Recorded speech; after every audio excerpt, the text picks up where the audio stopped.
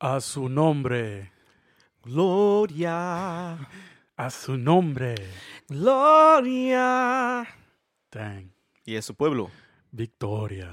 Hello. Hello. How are you? Man, what a week it's been, eh? Yeah, you're telling me. Where do we begin?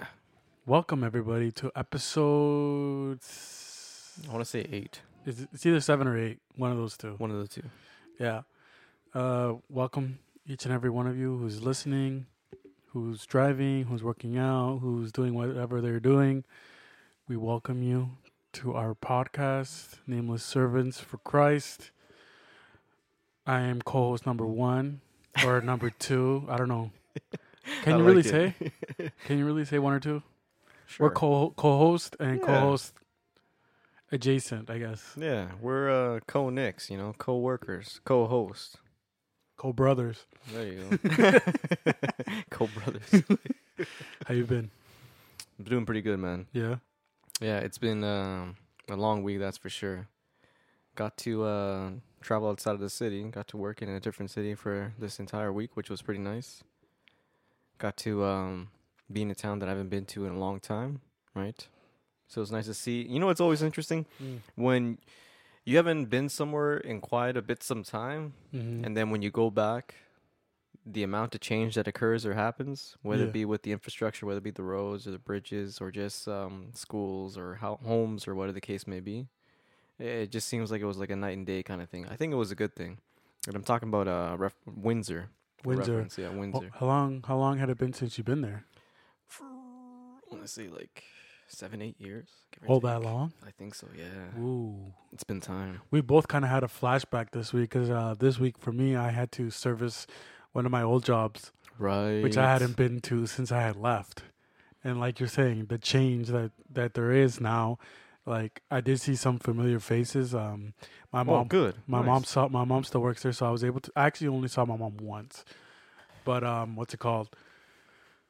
Yeah, it was just how everything, like some parts have remained the same, but a lot of the parts are completely different now, which kind of threw me off because I was expecting one thing and I saw something completely different. Like I knew for the parking had changed a little bit, but Right, yeah. I just didn't know it was going to change. They had changed that much. And you used to work there as well, right? Which is probably Yeah. even more different than when you were there, because I was seeing some of the changes when I was still there. Like actually 5 years ago was when I worked there. So actually a little bit more than that. But yeah, it's like you see a huge difference in Huge difference. just how stuff changes, right? It throws you off. It's like even with our neighborhoods itself, like you can see how the change has progressed over time, but it's not as dramatic because you're there every day, right? But when you haven't been to a place for some time, it just hits you in the face like, man, did I used to work here? Did I used to Yeah. go here? Kind of like when you go back to high school, like after you've Oh been my gone for a Lord, couple of yeah. years, you're like, this is weird, right? Yeah, it's a weird feeling. Or like at elementary school or junior high or whatever it is. Yeah. It's just like you're like, whoa. I remember when I was in junior high, I felt like my school was so big, and then I went to high school, and then I went back one day from just randomly, and I was like, whoa, this is a lot smaller than I remembered it. It just threw me off. I'm like, what's going on here? Like Right? our perception and our memory sometimes changes too, right? Mm-hmm. Like- Things that we used to remember what was supposed to be like in our mind is now like not completely that anymore, if that makes any sense. Yeah, it makes perfect sense. It's just like Hand gesture. hand gestures always. My guy's always making hand gestures. Gotta let the people know that I'm making hand gestures. What are they? That's up to you to interpret what my hand gestures are. Everything comes down to interpretation, right? Right? The way we interpret everything is ever changing, I guess you can say. Ever changing. Yeah. But yeah, to go back to like when you are doing the voting for whether it be the new premier for Ontario or new mayor of the city, whatever the case is, where do you mostly do your voting? Where do you vote? For those who are easily triggered, you're about to get triggered. Uh-oh. I am 33 years old. And I'm triggered. Oh, man. Just kidding. Old dog. What? I have never voted. What? I have never voted. No way. No, not once. Not once. Not once. And this is my reasoning for it, right? Mm-hmm. Just I guess you could say like what's the word? I don't know what the word. I can't think of the word right now is, but you know that to each their own kind of thing. Mm-hmm. I do not condemn those who vote. It's up to your own, like we said, interpretation, right? But me personally, I don't vote because I do not put my trust and my confianza in politicians, Yeah. because I believe all politicians are corrupt in one way or another. Yeah. If they don't start off corrupt, they eventually get corrupt. Mm-hmm. So, and I also don't believe that there will be a change for the good with politicians, because the Bible does say that in the end times, good will become evil and evil will become good. Right. So regardless of what we as Christians try to do or try to proclaim to the world is never going to accept the truth, right? So as we see within the politicians, if you see the landscape of the Canadian government, right?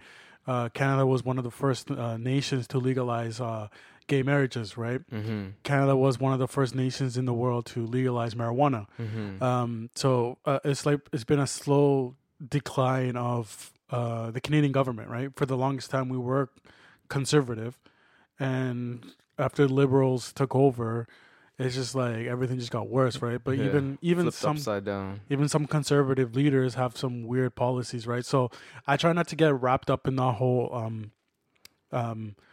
political talk. I do know things are here. I know things here and there.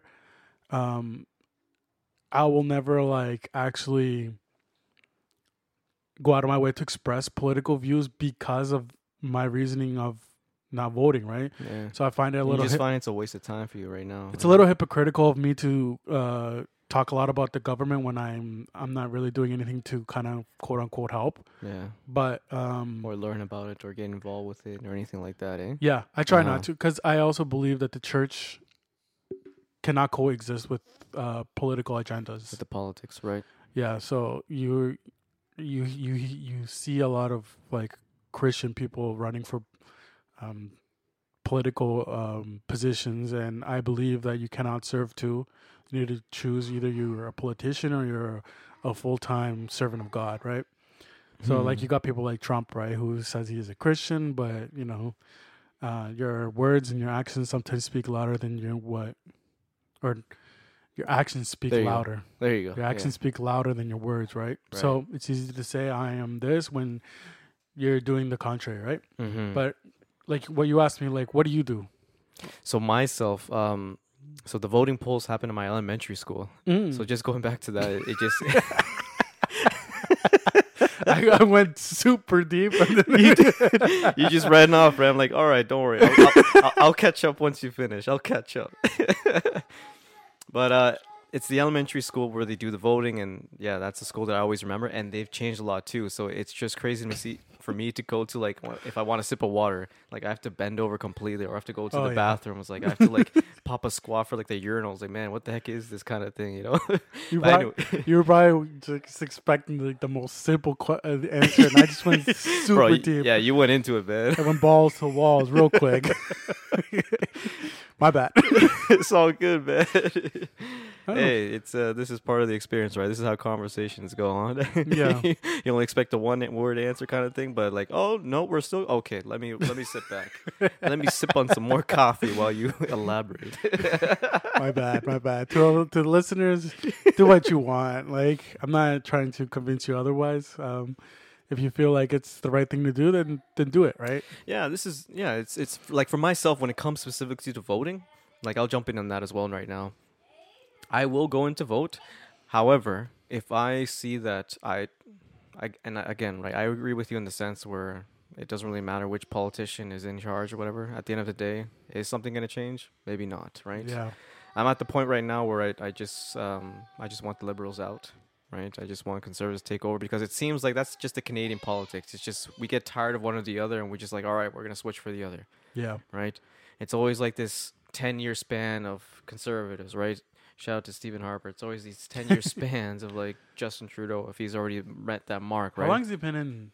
How long has he been in ahead? Justin The head Trudeau? of the state. Yeah. I have no idea. I Good can't even question. recall. I got to be like 6 years now, right? I feel like it's been for quite a while It's now. been a minute now. Yeah. Um, But if I don't agree with any of them, if I don't like any of them, then there is a section where it says like you can select you you select no one, so you can still cast your vote, but it will just put in as that you have selected no one. okay. So that's that. Like your voice is still being heard at that point as well. Like as being a Canadian citizen, like you're just not unhappy with any of the politician parties, right? Whether it be Green Party, NDP, et cetera, et cetera. Just say no selection. Yeah. The thing I think the thing that annoys me is like I have very immigrant grandparents who don't know Very immigrant. very grandparents. very very like barely speaking English, and they always go out to the polls. And I always ask them every time there's a voting going on. I'm like, "Who'd you vote for?" "Oh, we voted conservatives." I'm like, "Do you know their policies?" "No." "Do you know what they stand for?" "No." "Do you know this?" "No." "Do you know that?" "No." "Then why'd you do it?" You know what I mean? Like, Mm-hmm. if you're gonna do it, educate yourself on what you're doing. Not just go conservative just because we are quote unquote as Christians conservatives, right? Right. It's about knowing what these people are stand for, and because I think my wife sent me a TikTok the other day about the Conservative Party is trying to put a bill how they want to privatize healthcare, and that's the Conservatives. They want to privatize healthcare. Healthcare. Ooh, game changer right there. So it's just like you got to take the good with the bad too, right? So if you're gonna go Yeah. one way, you gotta be committed. Yeah, that's the unfortunate thing about it, right? Whichever direction that you choose, whether choice you make, right? You always got to take with the good and the bad as well, right? Yeah, There will be some good stuff, but then unfortunately, there's gonna be coming some bad stuff too. yeah. And again, as you stated before, right? All depends on interpretation. Some people might think that the bad is actually good, and some people might think the good is actually bad. But as you stated, when it's biblical, right? We're just in this confusing era. We're talking about interpretations, right? So earlier today, I told my brother over here, I had Bible study, Right. and one of the things one of the questions, because my dad is the pastor, so he was the leader of this group of us who got together of the preachers at church, right? Because he wants us all to have the same mindset. Yeah, same vision, same philosophy, or So same I'm gonna doctrine, if I ask- can say, right? yeah. So I'm gonna ask you the first question he asked all of us, right? Okay. Which is something important that I think as Christians we should all know, right? All right. So this is a really popular phrase within the Hispanic community, and I'm going to ask you in Spanish, but you can answer in English, right? Mhm. So the question is, ¿qué es la sana doctrina? What is the holy doctrine The holy to doctrine. you? Yeah, to me. To you? So I'm asking you, and I want you to respond to what you think, because it's a tricky question. Yeah, it's a tricky question, but no, I think you're right. It's something that we either the pastor does ask the entire congregation or a specific select few, right? Especially for those who are participating in the church and who are common to be called to bring up a sermon or bring up a preaching, right? Just to see where their mindset is at, because at the end of the day, and the last thing you want is someone to preach about something and you just have very conflicting remarks or information or just views on certain things, because that can turn out really ugly. Mm-hmm. But to answer your question, what's my mindset on the Holy Trinity? No, la sana doctrina, doctrine, The Holy Doctrine. or the sana I guess would be in English. I guess you could say the right Oh yeah, doctrine. the Sana. That's healed. If you're listening and you hear my son, I apologize. Shout out to your It son, didn't go bro. away today, but it is what it is. You gotta go with it. Soon we'll be in our new quote unquote studio. Hand gestures. Hand gestures. Or But yeah. finger gestures. But to to go answer back your to question, yeah. sana doctrina, what does that mean to you? Or what is la sana doctrina to you? I believe that's something where we limit as much as possible man's interpretation of what the doctrine is, and our best to allow the Holy Spirit to guide us on what the doctrine is and what it should be, right? The message that Jesus laid, right, for us, right, as Christians, recognizing that it's three bodies in one kind of thing, right? In short, I would say that would be Okay, you're kind of close. Like, I guess what my question more so is, to you, what is a doctrine that every church should have that is the right one, right? Because you have different congregations, different churches who have certain doctrines that sometimes are biblically fundamental, right? Mm-hmm. So the question is, what is a fundamental doctrine that you think all churches should have? Yeah. Because I asked this because I know for a fact my dad was mentioning, like, when he brought up that question, right? He said, I'm bringing this question up because one time a gentleman came to visit our congregation, and my dad was teaching at the time, and he raised his hand and he said, Pastor, what is la sana doctrina? What is it? What is it? Yeah. But he said it with, I guess in Spanish it's Malia, so he said it with bad intentions, I guess you can say. So the question is, and you should ask everybody that, what is la sana doctrina? Yeah. What is it? Right? Because people love to ask that question. Does your church have la sana doctrina? Right. Right? So a lot of us don't know how to answer it because we don't know. Right? So I'll give you my response that I gave my dad. Right? Mm-hmm. My sana doctrina to me is Jesus is God.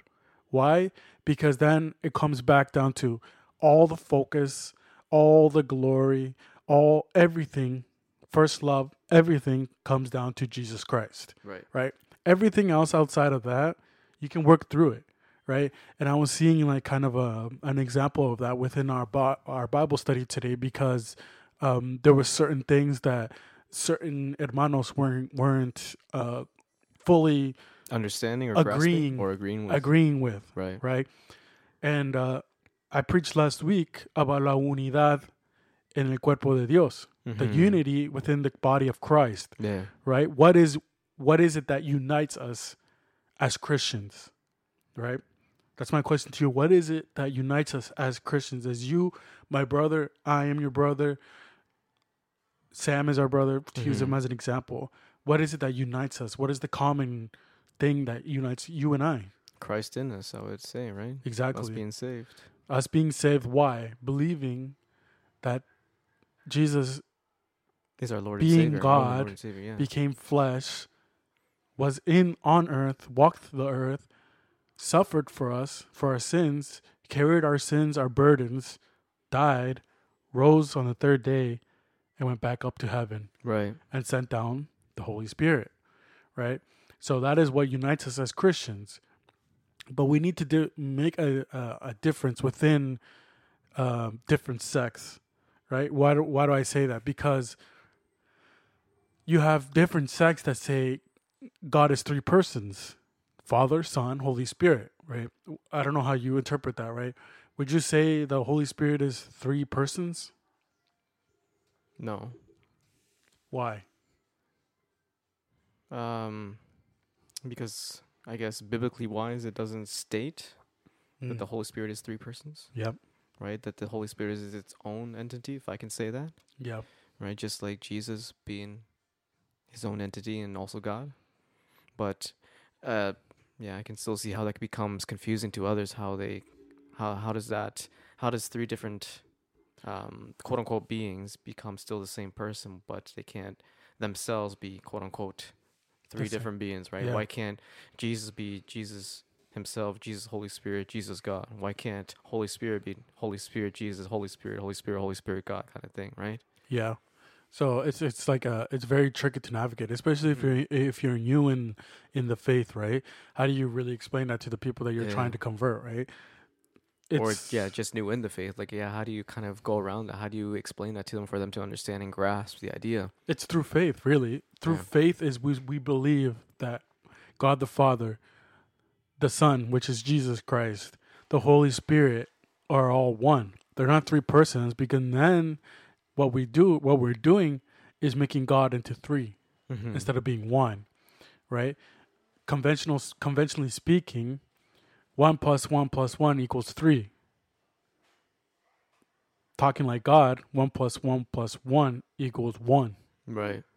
So how do you explain that to the world? How do you explain that to people when Since they're mathematically that doesn't make sense. But again, that's our limitation of Mm, when it comes to understanding the word of the Bible, right? And that's where our faith puts into play right there, right? yep. That we don't seek to understand, we just believe, right? And again, a lot of people can't accept that, right? Hmm. They want science, they want facts, they want to break it down to it with them where it makes sense, just like math, right? But unfortunately, this is the thing that when it comes to at least spiritual maturity as well, um, one day everything will be revealed, right? One day we will understand, but as of right now, we're only able to understand what the Holy Spirit will allow us to understand. Exactly. And sometimes that understanding doesn't come to everybody. Yeah. You know what I mean? Like we were discussing today in the Bible study the differences between Paul and Peter. Peter was physically with Jesus, Right. right? Paul wasn't. Wasn't. But Paul was revealed more of the truth than Peter, to the point that Paul even rebuked Peter. Mm-hmm. So one of the discussions today was Peter pushing circumcision to the people that were converting to Christ, right? So when the hermano was saying, "Oh, Peter was pushing circumcision," and then the other hermano was saying, "No, he wasn't." So when it comes down to interpreting the Bible, right, or even learning scriptures, sometimes we have to put our ego to the side and just listen and see if we can learn something.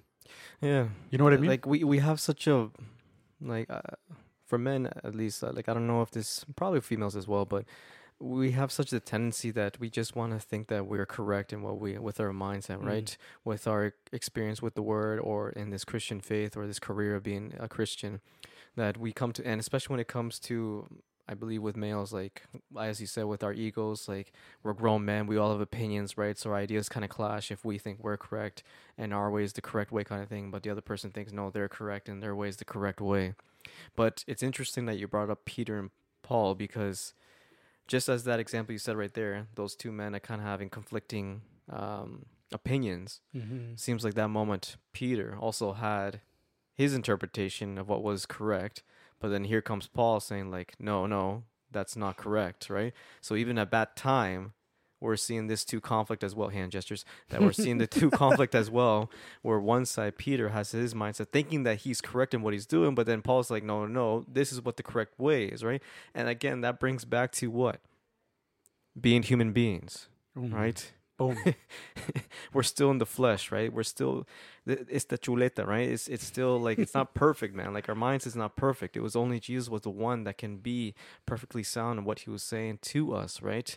And how he can explain things to the point where there is no opposition. The Pharisees tried, Yeah. but what happened, right? So it goes to go off of what you're saying, right? Dale. It takes a man who has the Holy Spirit to understand, hey, this guy's rebuking me.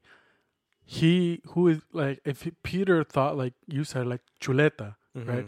If he thought like that, he'd be like, who's this guy to tell me that I'm wrong? Right? I walked with Jesus. Yeah. You haven't even walked with Jesus. You were trying to kill You us. didn't even right? know You us. didn't even know us. Like, no, go ahead. Yeah, dale. So instead of doing that, Peter recognized and he said, you know what? You're right. Because he was, I don't remember exactly what he was doing that was wrong, right? I think he was calling out Paul for being with the Gentiles, right? Right. But the problem, the key here is Jesus in his ministry told the disciples to preach to the Jews, right? That's what they were doing. Afterwards, there was a change, right? Because no longer was it just for the Jews; it was for the Gentiles in the whole world. Right. Paul wasn't called to preach to the Jews. He was called to preach to the Gentiles. Yes. Which is what he did, right? He went to Rome. He went to these other places all over preaching the word of God, right? So it goes back down to the same thing, the humility that we need to have sometimes to understand that someone knows more than us.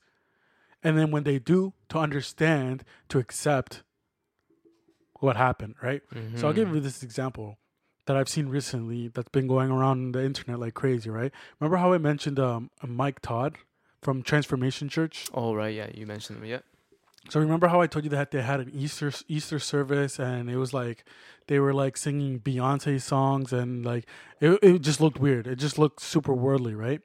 So he got a lot of criticism from the Christian community, Right. as he should, Mm-hmm. right? The problem is his ego is so big that he was preaching. He said, for 2.5 weeks, the devil has been trying to tell me that what we did was wrong. And I'm telling you right now that I'm going to stay true because I'm a martyr, just like Jesus was a martyr, and he just goes off.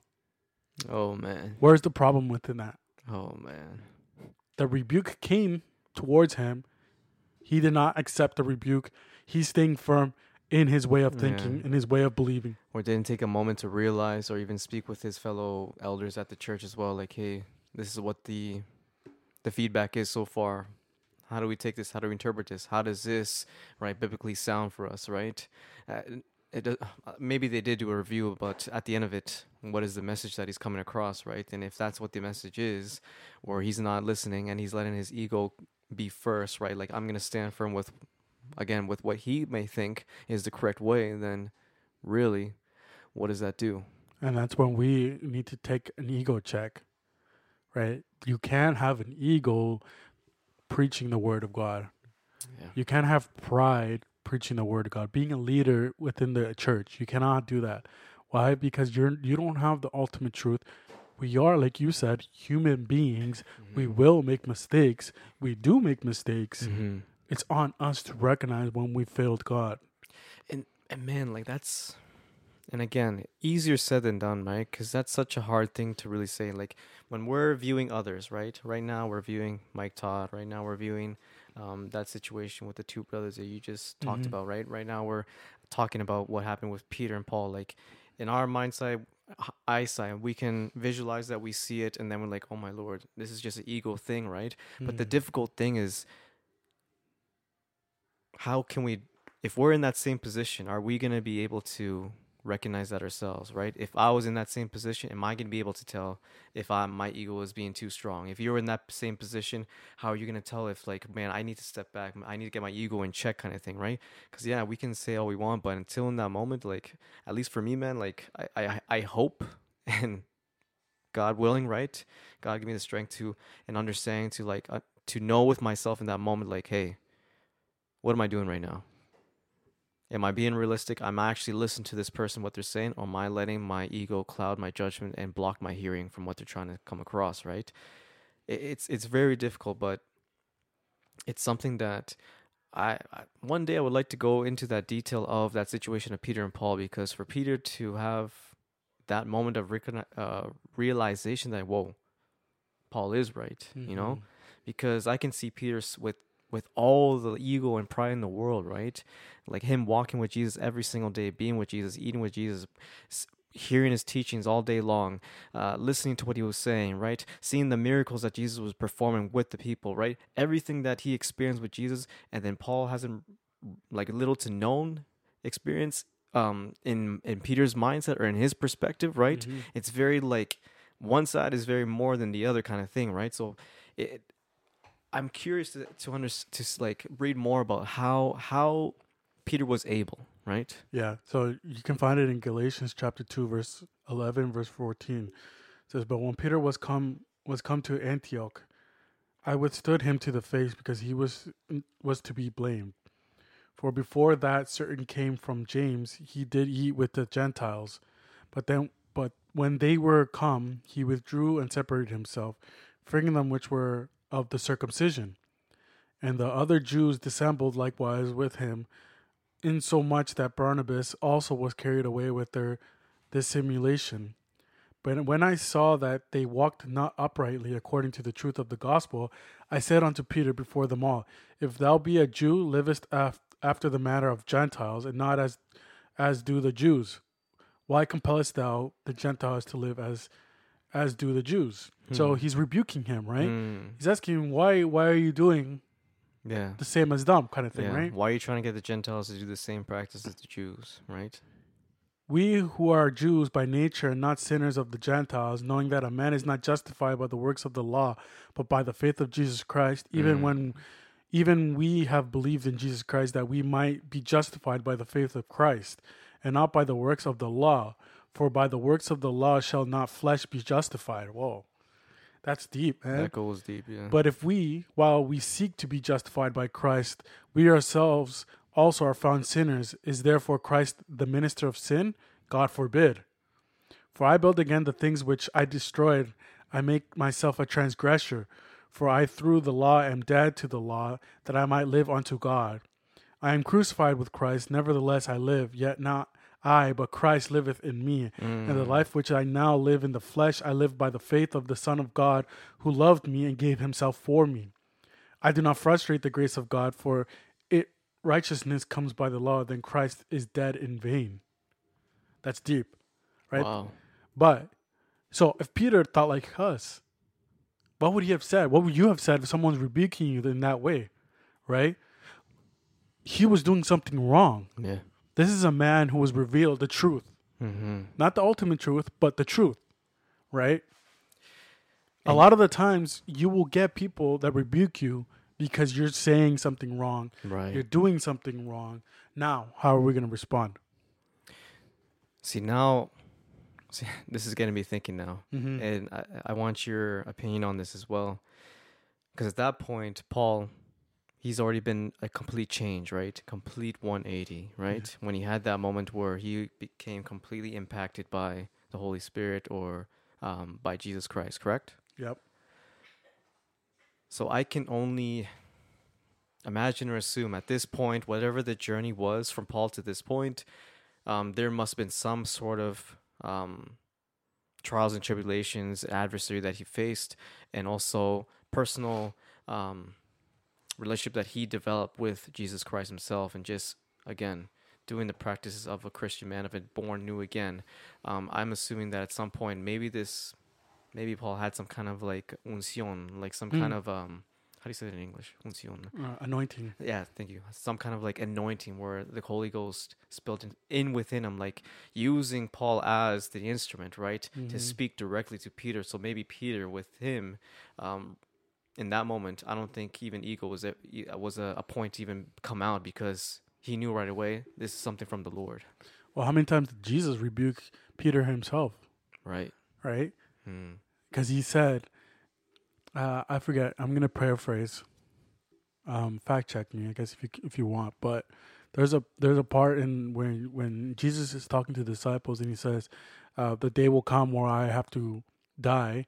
And then Peter said, Lord, I will not let that happen. What did Jesus say to him? He said, stand away from me, Satan. Basically saying, what you're saying is wrong, dude. Like, settle down. Jeez. You have to let this happen. Right. Several times, Jesus had to rebuke Peter. Why? Peter revealed a lot of the truth. The problem that Peter had was he had an ego. He had pride within him. The only reason it changed afterwards was because he saw the grace and love and mercy of Jesus Christ. But I would compare Peter to, like we were discussing last time. There's always that one guy in church that argues with everything. Yeah.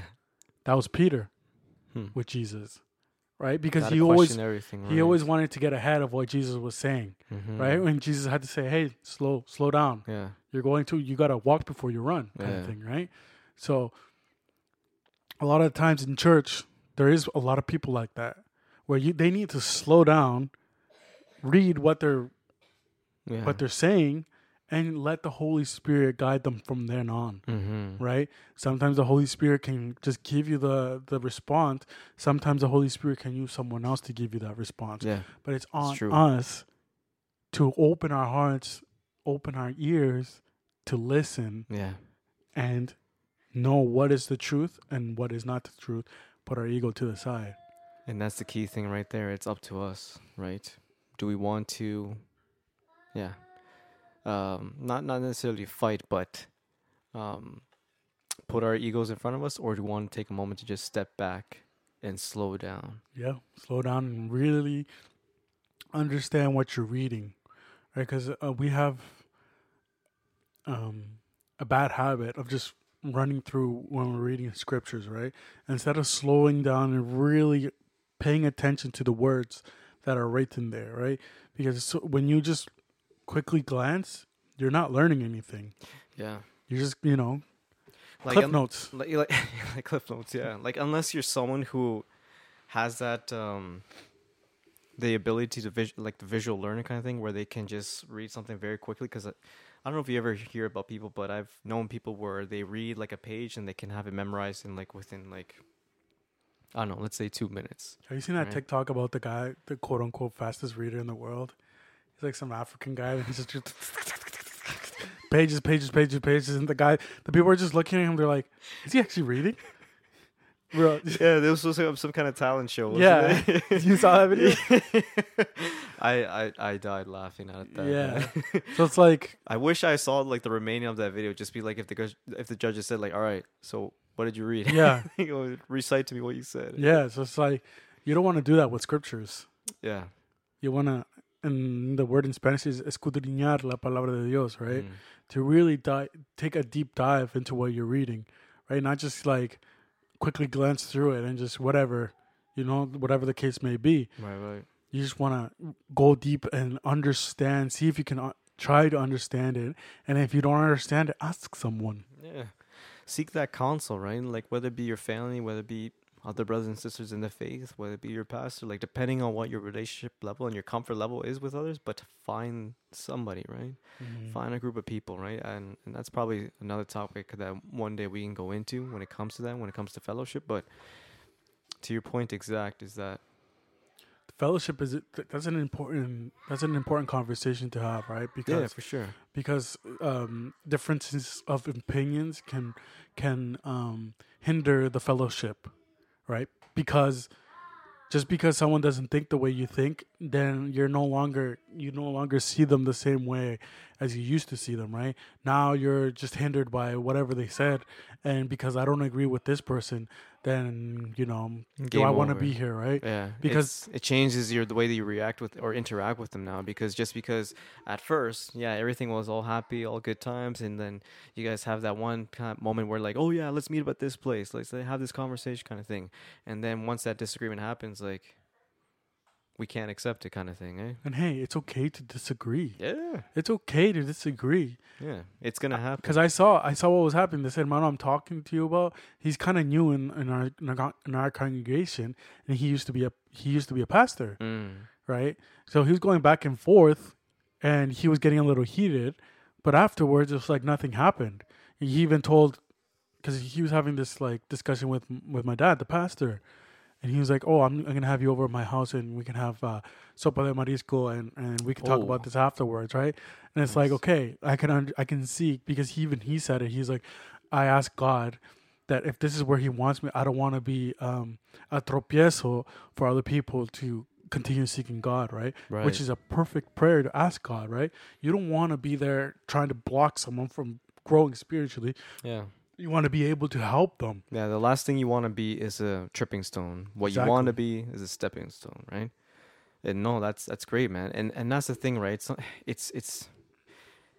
It's those moments again where we have to just step back and chill, right? Where we don't overreact in situations, right? Because that quote unquote heated argument, right, of that person who used to be a pastor and with the pastor that you said, right? All the people around there can like look at that and like, oh my goodness, It's uncomfortable. right? Drama. Yeah, it's an uncomfortable moment, right? And especially if people who haven't been there in that situation, then what's gonna happen after the chitter chatter afterwards? Oh my goodness, you should have seen, or you should have heard what was going Yeah. on, right? So But to see that, again, that's something that grown men or spiritually mature people, we need to understand in those moments. Like we're not trying to be heated. We are being emotional, but in the sense of like we're passionate about it, right? Passionate about speaking about the word. But if we can have that moment just to reconcile, like, hey, good conversation kind of thing, that's the end of it, right? Because even if we do have a difference of opinion, because you and I, we will not agree to everything. No. We will have a difference in opinion. But instead of taking that as a thing where you're disrespecting my knowledge or I'm disrespecting you in any way, how about we take that into a sense of a challenge? Hey, these are both of our opinions. Okay, let's dive into this deeper. Let's see where this takes us, right? Or just open our mind to a different perspective, a different kind of opinion of like, I never thought about that. yeah. Not everything has to be personal. No, I think once it becomes personal is when it gets tricky, right? Like I had an argument with a Muslim guy, right? And the problem is with these people, Mhm. sometimes they get so upset that they do make it personal, right? So Oh. I was having this discussion with him, and I was just basically calling him out on his hypocrisy of his life, right? Because he said telling me he doesn't eat pork, he doesn't this and that, and but he's a chain smoker and Oh. he's foul mouthed, he's all this stuff. I'm like And he was fasting during Ramadan. fasting during Ramadan, all that fun stuff, right? So I asked him, I'm like, bro, you're being a hypocrite, like blah blah blah, like just calling him out on it, right? Because I don't think it's wrong to call them out on it if Yeah. they're being hypocrites, right? So definitely. he took offense to it. And what happened? He started getting personal. He's like, well, this and that, well, this and that, well, this and that. I'm like, bro, if you're going to make it personal, I'm not going to talk to you about this anymore. Yeah. Or I'm not going to talk to you in general. Yeah. Why? Like, if you're going to be this sensitive, then okay, then you should not talk to me because I'm No. going to continue to bring this up to you. Because once you start making it personal, Mm-hmm. then it's no longer a godly conversation. Yeah. Now your pride and your ego is Yeah, getting it's- in yeah, the way. Yeah, exactly. Right? Yeah. Now you're no longer exalting the Most High. Now you're just trying to get personal because this person is making me look foolish. Now you're seeking self-righteousness because you want someone to ask for forgiveness, or you want someone to be like, okay, fine, you're right. You're Yeah. searching for that self-gratification. And I had to end this relationship, this friendship with this person because of that. Because they started making it personal. And I was like, you're trying to get me down, trying to lower me to your level, for me to get upset, to me to say something personal about you, where I don't want to go down that road. I'm like, you're gonna go your way, I'm gonna go my way, because I can no longer talk to you about these kind of things because you're always gonna make it personal now. Yeah. And Once you do it one time, you're gonna do it more than once. Yeah, exactly, right? Because once you break that point, it's gonna happen again, right? And like, we have to say like this as well, right? If we're gonna be calling them out on his hypocrisy or whoever's hypocrisy, then we're fully expecting for you guys to call us out on ours as well, too, right? Mhm. And that's just the thing, right? As grown human beings, we got to be accountable. We got to be in that mindset that like, no, you're right. Yeah, that was a hypocrisy kind of thing, or a hypocritical. How do you say that word, man? Which word are you thinking? The Hypocrites? Yes, thank you. A hypocrite type of moment. So I'll give you a pretty recent example, actually. So when I was in Windsor for this job, there's someone there who kind of oversees us. He's from a different company, but we're partnered with his company as well, right? And then he brought up the thing of Diana Ross. You know who Diana Ross is? Yep. She was performing at the Caesars Palace Casino in Windsor. She's still performing? She's still performing. I don't know how old She got to is. be in her I'm going late to 80s. Yeah, at least, man. But she's still performing. And then when he said like she's performing, and like I'm there, I'm like, oh my gosh, it's Diana Ross, man. Yeah. Like part of the Supremes, right? Like the one who like was with Michael Jackson, the Jackson 5. Like my mind was just going crazy, right? I was saying, yo, I need to see tickets. I gotta see her perform. Starstruck. So yeah, starstruck, right? So then he right away called me on like, wait, hold on. Aren't you a God-fearing man? Like, isn't this some promiscuous stuff? Like, isn't this world music? Aren't you not supposed to be like trying to be like involved with that or go to that? And I was like, Boom. yeah, right. And my it just hit me like, oh man, yeah, this guy's right. And without like a flinch, man, I was like, you're right, yeah, wow, right. And and if he didn't have said that, right, how. Right, who would have called me out in that moment? And if I did go, I didn't end up going because, well, if I'm being real, the tickets were sold out. But you were gonna go. I'm not gonna lie, man. I was tempted, right? I'll be honest with that. I was tempted because it's Diana Ross, but he called me out still, and nonetheless, right? Yeah. And it takes a God-fearing man to understand when they're wrong. As much as we can, right? Because if anything, man, that's the thing that I've strived to be or strive to work on, right? It's just the humility, right? And being able to receive that type of criticism, or to receive that type of, I don't know, call outs to myself, right? Because I need to know that if I'm going to dish it out, then I better be expected to receive it back as well, right? Mm-hmm. It's not just a one-way kind of thing. It's not a double standard kind of thing, right? If it's going to be one way, it's got to be correct for both sides of the party as well. What did I say? You said Dumbo. Double. Like, what does that mean, Dumbo? You know, the the elephant? Yeah, man. The Dumbo standard. You never heard of the Dumbo standard? But yeah, no, what you're saying is true, right? It's like, Did you understand what I was saying, or was I?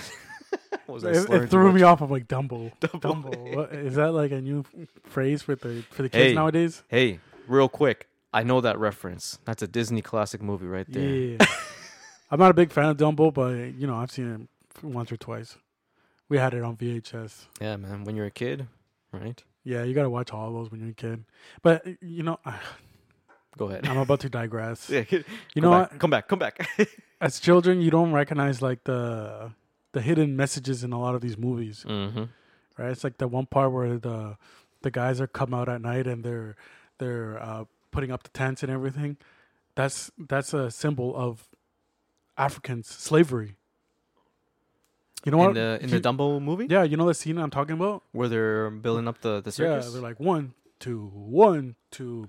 And they're hammering the poles and all So that. you don't ever actually see their faces, right? But that's an imagery of slavery. No way. Yeah.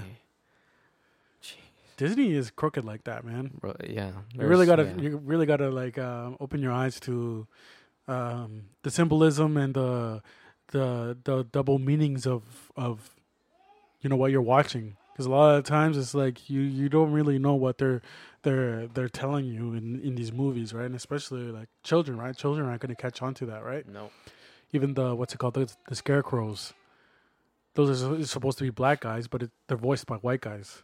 All right. Yeah. Man, it's crazy like how everything has a backstory and how dark that backstory can be, man. Oh yeah. Jeez. Yeah, man. You gotta take everything with a grain of salt, I guess you could say, because you just never really know. You know what I mean? The only thing you know that is 100% truth, and we're back, is the Bible. Yeah. Right? And we're back. Back to the regularly scheduled programming, right? The Bible is what you know that doesn't come with a double meaning, right? Yeah. Have you seen the video of Jordan Peterson? If not, there's no double meaning, but if anything, there's deeper meaning. Yeah. Have you seen the video of Jordan Peterson where he's discussing how there is 65,000 cross references within the Bible? I'm not surprised, yeah. And he shows a map and you can see everything just Yeah. crossing. And when you see this map, you're like, whoa, 65,000 cross references from one verse to another verse, from one verse to another verse. And it's like never ending almost. Mhm. And I'm just like, who else Isn't could have that written crazy? that? Who Yeah. else could have given that divine inspiration than God himself? Bro, if that's not consistency, then what is? And Muslims will try to tell you there's contradictions in the Bible. Like, how can you say that when you know there's so much truth? Everything in it is the truth, right? Everything is connected in one way or another, right? Yeah. That's why Jesus said he didn't come to destroy the law. He came to fulfill it. Yeah. And how Jesus, when he was walking on the earth, and how he made so many references from the Old Testament. So from the Old Testament is still true in his day as well. Again, the back and forth, the cross-referencing, fact-checking, everything. That One of our first episodes, what we were talking about, Jesus is God, right? Mm-hmm. What was his reference to the Old Testament? To the times of Moses. Right. He said, before Abraham, Right. I am. Right. Yes. That's a reference Another to conference Exodus. reference, yeah. Exactly. So it's like everything Jesus said went back down to what was written in the Old Testament. Yeah, from the beginning. It came to fruition in the New Testament with Jesus Christ, right? In Isaiah, it prophesies about Jesus' birth, right? Everything, one way or another, was complete in the Old Testament. It says that Jesus was going to come from the lineage of David, right? So I don't know exactly how that's connected, right? But I think it's in Matthew, in the first chapter of Matthew, it goes back down through all the lineages, where he right? lists, all the lineage, yeah. All the the way generations. back down to Adam, Yeah. right? And it just, the what we know is the truth is the Bible and the Word of God, which is written in the Bible, and we cannot be, try to be manipulated by the world to try to tell you, oh, because there's different translations, that means the Bible has been written differently. It's like, no, we don't understand how a translation from Hebrew to English is still the same thing. It's just no longer Hebrew. It's now English. Mm-hmm. They're not changing the meaning, right? Now, some of the newer Bibles, the newer versions, they're starting to get a little iffy with it, right? Because they're starting to change certain things here and there, right? Same with like the Jehovah's Witness Bible, or even the Catholic Bible has 6 extra books, right? Stuff like that we need to, we need to be careful what we're intaking from these Bibles, right? To know the Right. truth, right? Yeah. Because the Bible does say, "He who takes away or adds to the word of God is what? Cursed." Right? We need to be careful what we're saying, like we're talking about, right? And even with that too, like with what you're saying, even the Bible itself, the Holy Bible, or different interpretations that are coming out, right? Mm. So there's some that you have to actually be careful with which one you pick up as well. If they're like, I don't know, for lack of a better term, like extreme liberal kind of interpretation kind of thing, right? Yeah, there's a lot of those liberal ones now. There's a lot of like LGBTQ Bible. There's like all that stuff where they take away like the man who lays with another man will not enter the kingdom of heaven. They take that away. And it's just like, Or they change up the pronouns, whatever the case may be, kind of a thing too. yeah, people saying that Mhm. God is a she is like that kind of stuff annoys me. It I hate seeing throws that. me off. Yeah, It just oh man, there's like it's so wrong. there's some anger that comes out of me when I see stuff like that. Yeah, as it should, right? Because we know what the truth is, right? What's opposite of truth, Lies. right? And what do we fall by? The truth, right? The lies is only by who? Satan, right? The devil. Mhm. So of course that's gonna disturb us. It's gonna abrupt us because we know that Jesus is the truth. We're not for the lies, which is for Satan. We're not about that at all, right? So once we hear that contradictions, that of course that's gonna cause us a trigger in us, right? Yeah. So it's like even when you were saying that, your eye twitched a little bit. It's like he's getting a little emotional. Like, I'm about to knock someone out. I would be lying to you if that wasn't those thoughts that come across my head, man. Yeah, Yeah, and right. we should never revert to violence, but it's okay to get upset, right? Because like Yeah, I saw, we're human beings. Of course, we gotta be upset, man. We react, right? I saw TikTok where this quote unquote pastor who had a rainbow flag wrapped around him was saying that LGBTQ to being homosexual is not a sin. People had just misinterpreted the Bible, and I'm like, bro, what?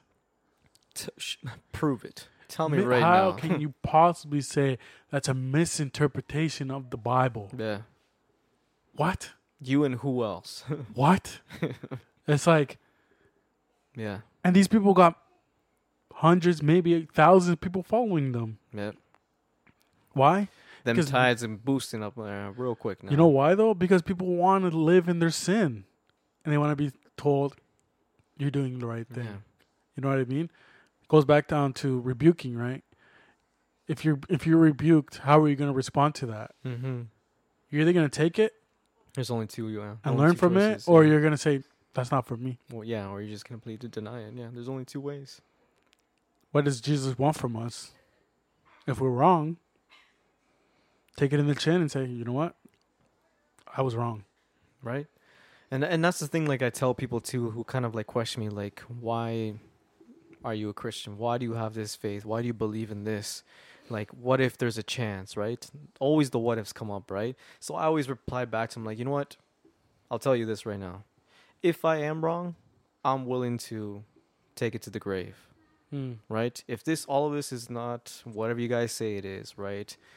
These are just a bunch of men high off of shrooms who read the Bible or whatever the case may be, right? Whatever their reasoning is, I'm willing to take this to the grave.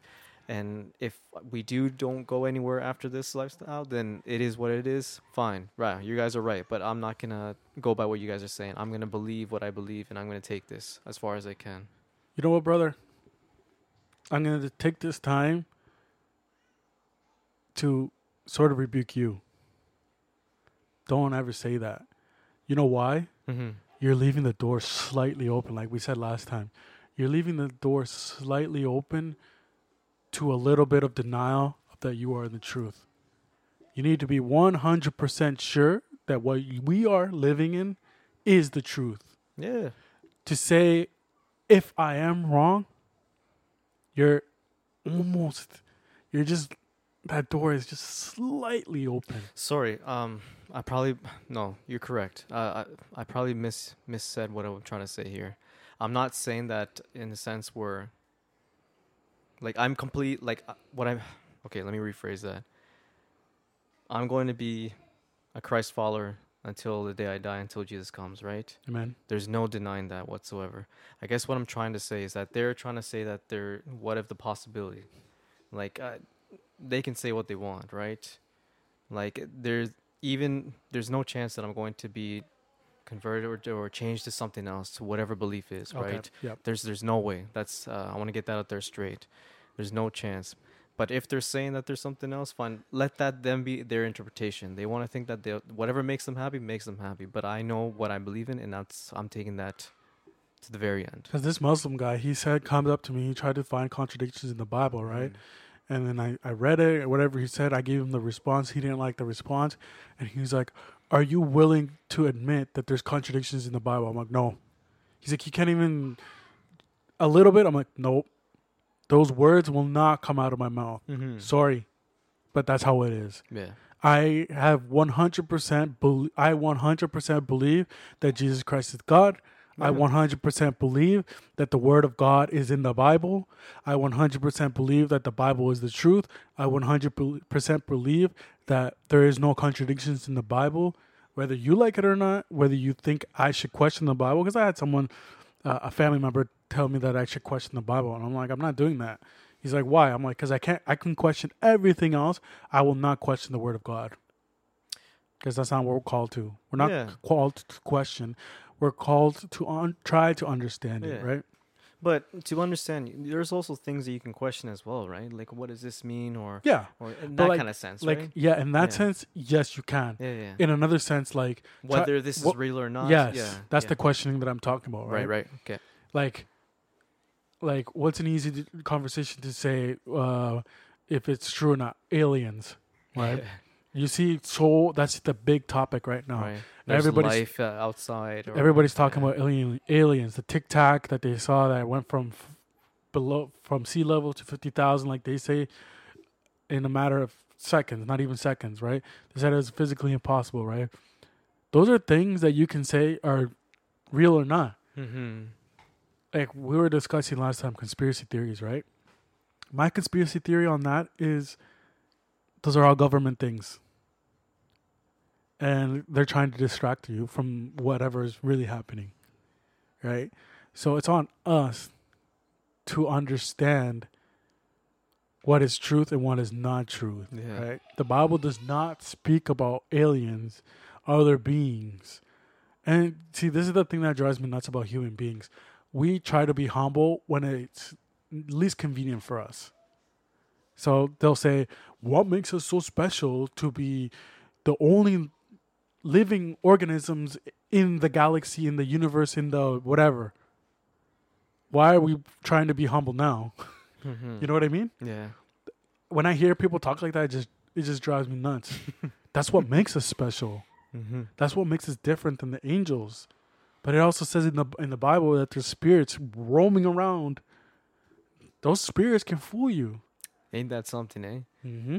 Right? That's something that, like, I don't know if you ever experienced, but I've heard others with their personal testimonies where they say, like, they would ask the Lord to open up their spiritual eyes, and then they would look around and see what is actually going on in the spirit world, right? Really? Yeah. I never heard that. No? No. Where in the sense where they Can you would elaborate? where they can actually visualize that. You can see like the evil spirits or demons, or however you want to categorize it, going like from home to home or surrounding areas or just all over the streets in the world kind of thing, right? Where it's just like we don't really know what's happening in that kind of sense, right? What's around us or what's going around everywhere, right? And of course, we rebuke everything in the name of Jesus, right? There's certain situations and places where, we always ask for the blood of Jesus to wash this place. Holy Spirit, cleanse this place. Let this be your place, right? But for to hear these types of testimonies or to hear what these people have like experienced or seen, it just kind of like it puts you in a moment of like, those movies like Paranormal Activity or something like that. Yeah. It just kind of makes you like, man, there is some serious scary stuff out there. Yeah, but it's on us to understand that He is greater. The one that is with us is greater than anything else in the world. He who is greater is He who is in you. In you, yes. Right? So I'm gonna give this little testimony, right? Vale. I hope my wife doesn't mind, but she had a very scary dream this week.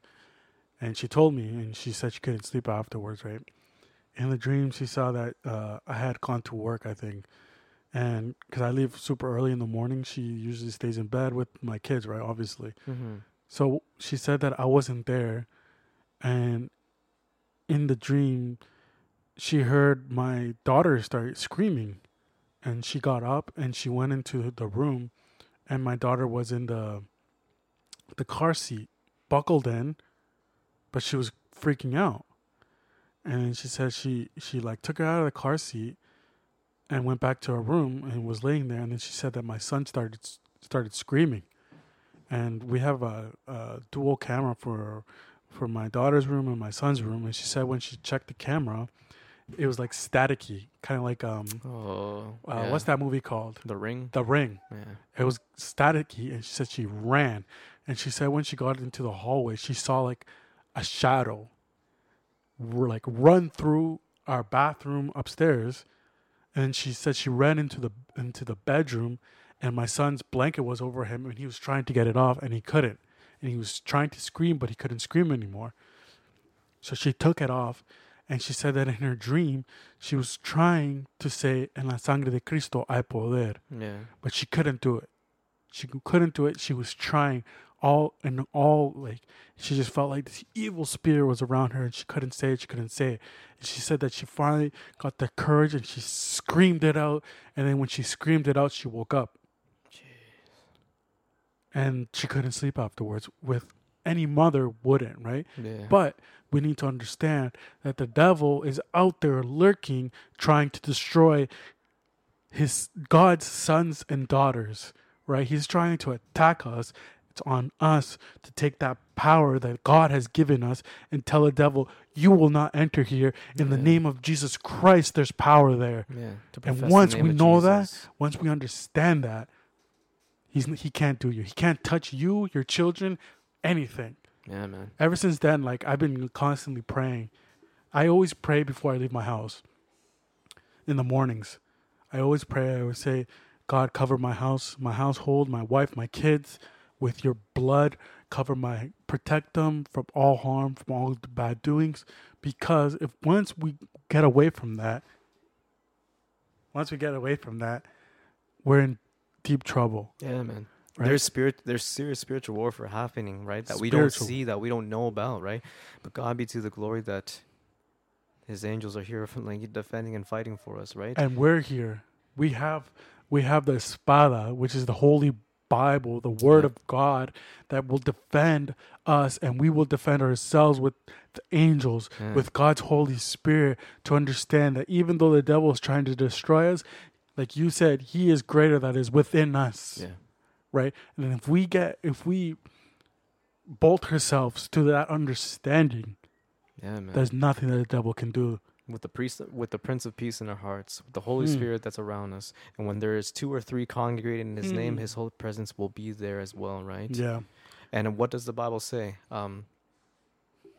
If God is for us, si Dios está con nosotros, ¿quién contra nosotros? God is for us, who can be against us? Amen, right? And if we don't understand that, man, those things are just going to continue to ravage your life, right? How many of those paranormal videos do we see? A lot of those paranormal videos, man. You know, people just think that, these are just jump movies kind of thing. But I always tell them, like, listen, I've seen jump scare movies, quote unquote, right? Hand gesture, finger gesture. But once I see anything that involves with demons or anything biblical or anything spiritual, like, or Ouija board, like, yo, I'm out. I don't play with that. No way. If that's what you guys want to do, deuces, man. I'm out of here. I don't play with that. I used to watch, like, my wife told me the same thing. I used to watch scary movies all the time, but I had such a bad experience, and I know now it's kind of silly to think about it, right? But I had a bad experience when I watched the first Paranormal Activity, right? Because these spirits can go through these movies and attack you spiritually speaking, right? I remember when I watched that movie, I watched it on Halloween night. Oh, jeez. It had just come out. I watched it on Halloween night, and I just felt like this presence was over me. And I couldn't be in a room by myself, in a dark room by myself. Yeah. I couldn't do anything. And I remember I was freaking out. I even called, one day I was freaking out in my room because I felt like something was there. And I called my dad. I'm like, can you pray? Like, I need prayer right now. Like, something is trying to attack me. My dad prayed. Nothing really happened, right? One day when I was driving to work, I felt like the spirit was just trying to kill me Mm-hmm. because I almost got in an accident. And I remember the power of Christ, right? This strength that I felt in my being, right? And I just started screaming out, La sangre de Cristo tiene poder. La sangre de Cristo tiene poder. Él es más fuerte que tú. Déjame en paz. Boom. As soon as I said that, it's like this thing, Yeah, left. hand gestures. Yeah. This thing Just- left. yeah. Gone. It was gone. Yeah. I felt this. Glory to I've God. never felt this in my life. I felt this peace Yeah. come to my Relief. life. Yeah. This release. This. weight off your shoulders. I was like, God is great. Jesus is Amen. great. All the time. All the time. And, Jesus himself was attacked by the demons. Yeah. Jesus himself was attacked by the devil himself. Yeah. 4 days, 40 nights. Man, we, like you said, spiritual warfare. Yeah. We need for to be real, prepared. Man. It's nothing to joke around with. If we're not fundamentally sound, then man, we're in for a long fight, right? When we were talking about boxing last time, right? Mhm. What do you, as a boxer, what do you do to prepare for a fight? You got to look through tape Yeah. to see how, if the guy throws haymakers, if he throws quick jabs, if he's a southpaw or whatever the case may be, right? You got to strengthen your body. You got to condition your body. You got to mentally condition yourself, right? You got to have your strategy in play. You got to do your homework, watch film. That's a lot of stuff you're doing that nobody sees. In the Christian world, same thing when it comes to prayer, right? What is your time with in your secret place, having your personal relationship being improved with Jesus himself, right? Getting into the word, not just reading scripture, but just getting deep dive into the word as well, right? What is your fasting looking like as well? Like, what do you want? Like, what kind of homework are you doing that no one is seeing, that's getting yourself prepared for, God forbid, if ever a moment were to happen? And again, if it's the will of the Lord, of course, those trials and tribulations will come in his way. I don't know if that's something that attack from the devil would do. I wouldn't be surprised, right? If you know more about that, by all means, because I would hear people's testimonies, right? Where I would see like God-fearing man, right? Spiritually sound men, where they would say like how they've been spiritually attacked, right? And just to hear how what they've been through, what they've gone through, kind of thing, and just kind of like, man, God Almighty. Yeah, we all have to go through something, right? And sometimes it's spiritually, sometimes it's not, right? But nothing happens without God permitting it to happen, right? I know our response is biblically. What happened to Job? I was just thinking that right now, right? God asked the devil, "Where have you been? I've been roaming the world. Have you touched my servant Job?" "No, I haven't." "Okay, you can do this and that, Yeah. but no more. Don't Yeah. touch his soul." Oh yeah. Yeah, you can do whatever you want, but don't actually touch him. Yeah, that's true. God said to isn't that crazy, man? Crazy. Because God knew Job so well, like, yeah, you can do this, you can do that, but he will still be sound. He will still be faithful to me. Yeah, do whatever you want, but do not, as you said, touch him, right? So God gave permission to the devil to do what he wanted with Job, right? He lost his family, he lost his wife, he lost his crops, he lost his farmlands, he lost everything, right? For the most part. But even with nothing, Job, still being the man of God he is, was still faithful, still giving glory to God. And he learned a tremendous lesson from that, right? He said, "I used to talk about you, but I did not know you. Right. Hablaba lo que yo no entendía. Right. But now I see, ahora yo veo, who God really is." Mm-hmm. Who could go through something like Job? Bro, I Man. cannot. Losing your kids, losing your crops, you losing everything, you getting sick, your wife telling you that you should kill yourself. Yeah. Man, Yeah. That's your wife your wife. telling me you should kill yourself. Man, I can't imagine it. can't either. Like the level of depression and like the thoughts that you have, like And the Bible says too, right? Man should not be alone. So I don't know how long Job was alone during that time, but again, losing everything that he'd been through, and being by himself. What is the mental warfare that he's going through at that moment as well, right? What are the thoughts that he has? What is he doing? Like at what point? At what critical point? Like I and that these were during the times where the Holy Spirit wasn't there as well. So like what was that foundation, right? What was keeping him going? What was that just told him to not quit? Just stay faithful, stay faithful. I don't know, man. I don't know what was going on in his head because the Bible doesn't say, right? But he said something that was super profound, right? He said, "Into this world I came naked, and I will leave this world Right. naked." Yeah. Right? Understanding that it didn't matter what he had, that he wasn't going to take any of it with him, right? So, man. You know how like Paul, going back later on, he said, like, was it Paul or Saul? Who was the one that experienced everything in the world, trying to find happiness? Like they did everything. I don't know if that rings a bell or if I'm being correct at this moment. Anyways, it's the brother who says vanidad de vanidades, todo es vanidad. I think it was Paul. Paul? Yeah. Right? So I wonder if Paul knew, also by the experience that he went through, but if he knew about Job as well, right? Because at the end, look what Job went through, right? He had everything, he lost everything. What did it mean? Nothing without. They knew about Job, right? But it's like it's easy to read about it. It's easy to talk about it, right? But once you start going through it, that's a whole different story, right? Yeah, for sure. So like we were talking about Paul. We've been talking about Paul a lot. His understanding on the Word of God was like no one before him, except Jesus. Well, that's what it was. That's what his job was before, right? He was pretty much a Pharisee. Like he knew the law to the T, right? To the T. Like there is no one that could challenge him because he knew the law so well. And he himself said it, because I was reading actually today in the Bible where he was saying that he was not capable. He was not a good public speaker. It was something that he had to learn, right? Ain't that something? Right? That's a side note right there. And I had read it before, but it never clicked. And when I was reading it today at the Bible study, I'm like, I did not know that. Yo, just real quick, shout out to everyone out there. If you fear public speaking or you're not comfortable with public speaking, know that not everyone in the Bible was also comfortable with it as well. If Paul, being the big man, glory to God, that he also was not a great public speaker. So know that there's always a starting point, right? Man, look at Moses. Moses is an excuse to God. Mm-hmm. He said, "Oh, I stutter when I talk. How am I going to talk to these people?" What was God's response? "I will give you the words." Even then, he still had to use his brother Aaron to speak for him. That was just an excuse. Yeah. Right? When God wants to use you, he's going to use you and he's going to put words in your mouth, and there won't be any denial of what you're speaking, right? Yeah. Because it's just going to be straight facts, straight truth, right? And again, man, when we recognize the humility in ourselves and when we recognize that we are only instruments for his glory, right? At that point, it won't be us, right? All right? It will be the Lord using us and him speaking through us, right? Yeah.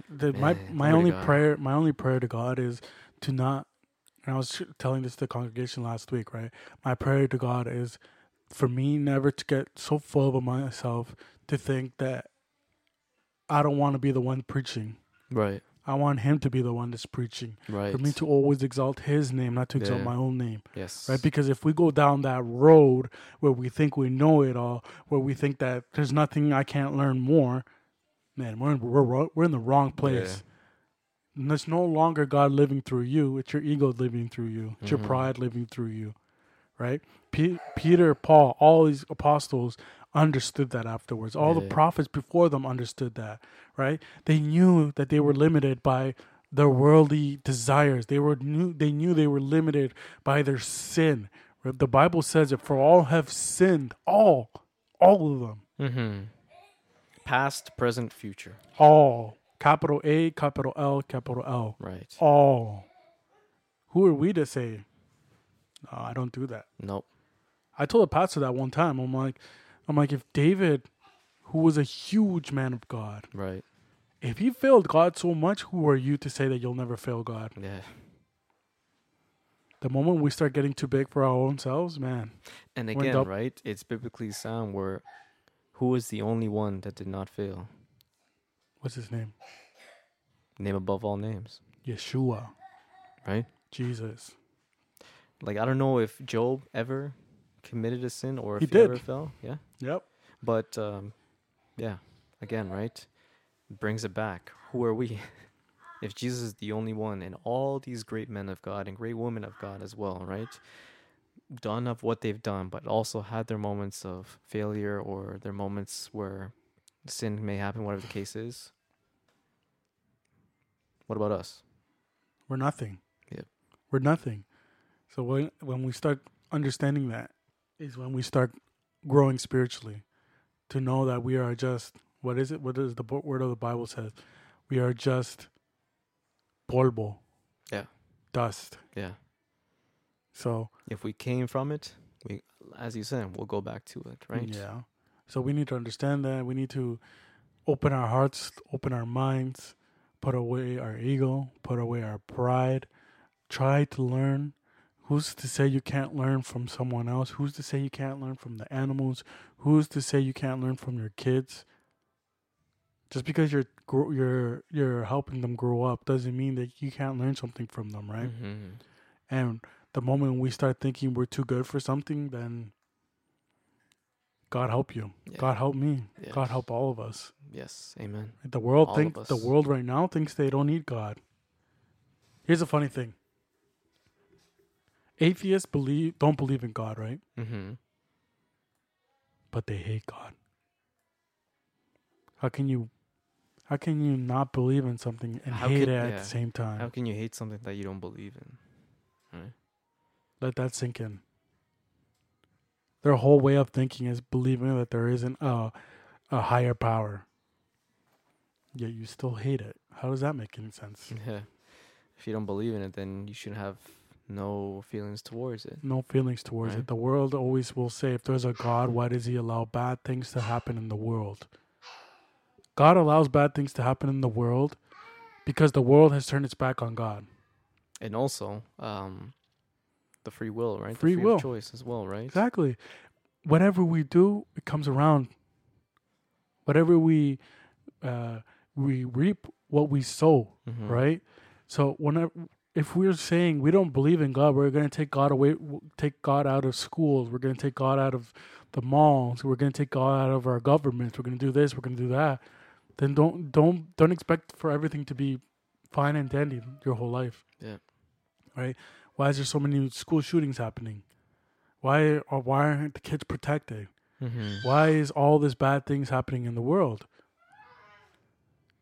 We reap what we sow. Yeah. If we don't have those fundamentals of what right and wrong is, and if this is just a point where everything is just up to interpretation and everything is a spectrum, then where is our guidelines, right? Where is going to be our recognition of like, all right, this is the way that you're supposed to, supposed to act, supposed to speak, supposed to talk. But if we don't have that and everything is just like, oh yeah, do what you feel, right? It's not what it's not what the truth is. It's how you feel. That's what it matters, right? Whatever it matters, it was what matters. What you feel inside. Allow that to be your voice. Allow that to be your direction. Lord have mercy, man. Lord have mercy. Lord have mercy. Lord have mercy, man. If we just allow our feelings to be the direction and the judgment of how we move in our life, then there's gonna be no control. Our feelings will fool us. Yeah. Our feelings will fool us. Like, I don't know if you've ever been in this situation, right? But previous girlfriends, I always thought whoever I was with, I always thought that was going to be the person I was going to marry, and I couldn't think of my life without this person, right? Mm-hmm. That's not to say that I knew that was the person I was going to marry, but that's the end goal. That was always the end goal, right? Yep. To get married, For sure. Yeah. right? But your feelings, they will misguide you a lot of the times, and when it goes the opposite way, you get upset because you're like, oh, I was starting to picture my life with this person. I was trying to picture my life. I can't picture my life without them. That's the famous saying you hear all the time, right? Right. I can't think of my life without this person, or I can't eat. I can't sleep. Exactly. I can't think. You know what I mean? Your Mhm. feelings will fool you, man. Yeah. Like you need to let God guide you in decisions like that, right? Like for example, with you, right? You're single right now. You're on that path of trying to find the woman that God has for you, Right. right? Who is she right now? We don't know. Yeah. Only God knows, Yeah. right? But once you know, give it signs. Be like, Yeah. God, give me this sign for this person. Right. God, give me the sign for this person to know if this is the person you want from me, Yeah. or if this is gonna take me in the wrong direction. Right. Yeah. I asked God a very simple, I said, we got invited to my in-laws. They weren't my in-laws at the time, obviously. Mm-hmm. But we got invited for like Christmas, right? It was the 25th. And I remember I wasn't going to go. And then my mom was like, come. I was like, okay. And I remember because I had seen her previously in the summertime, right? So I remember how cute she was and all this stuff, right?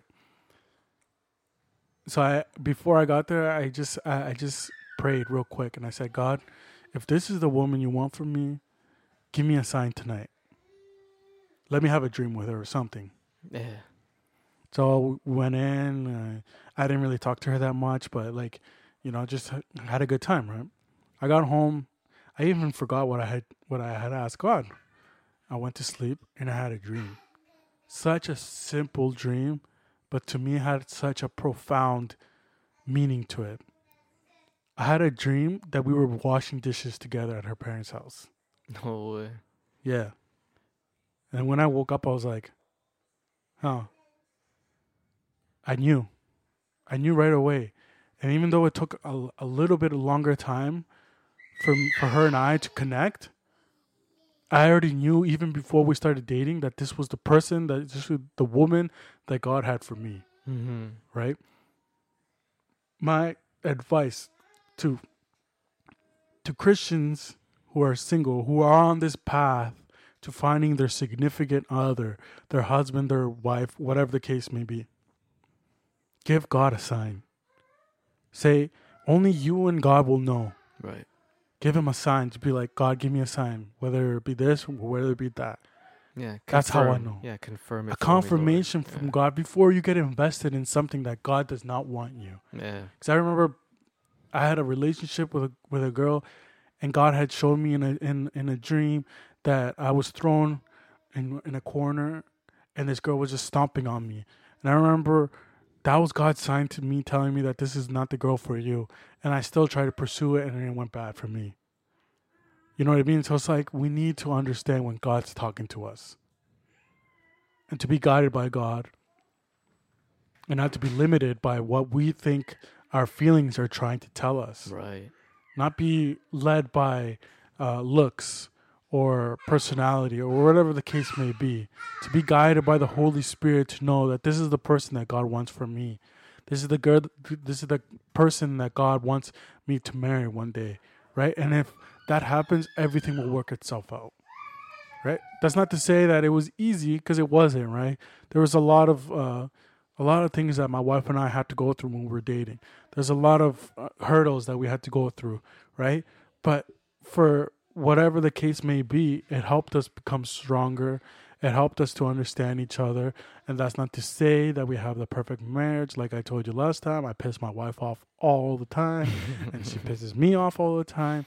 I remember, Woohoo! Shout out to marriage. she was listening to podcasts, and she said she started laughing so hard when she heard me say that. I'm like, well, it's true. I piss you off all the time, and you know it. And you piss me off too, and it's okay. I still love you. Mm-hmm. That's what it is, right? Yeah. To say you have a perfect relationship with someone, man, you lying to yourself. Yeah. Lying No to such yourself. thing. No such But thing. with God's love, like I was watching a video, and someone was saying, should a Christian person date a non-Christian? The simple response is no, because you will never know true love unless you have the love of God in your heart. Mm-hmm.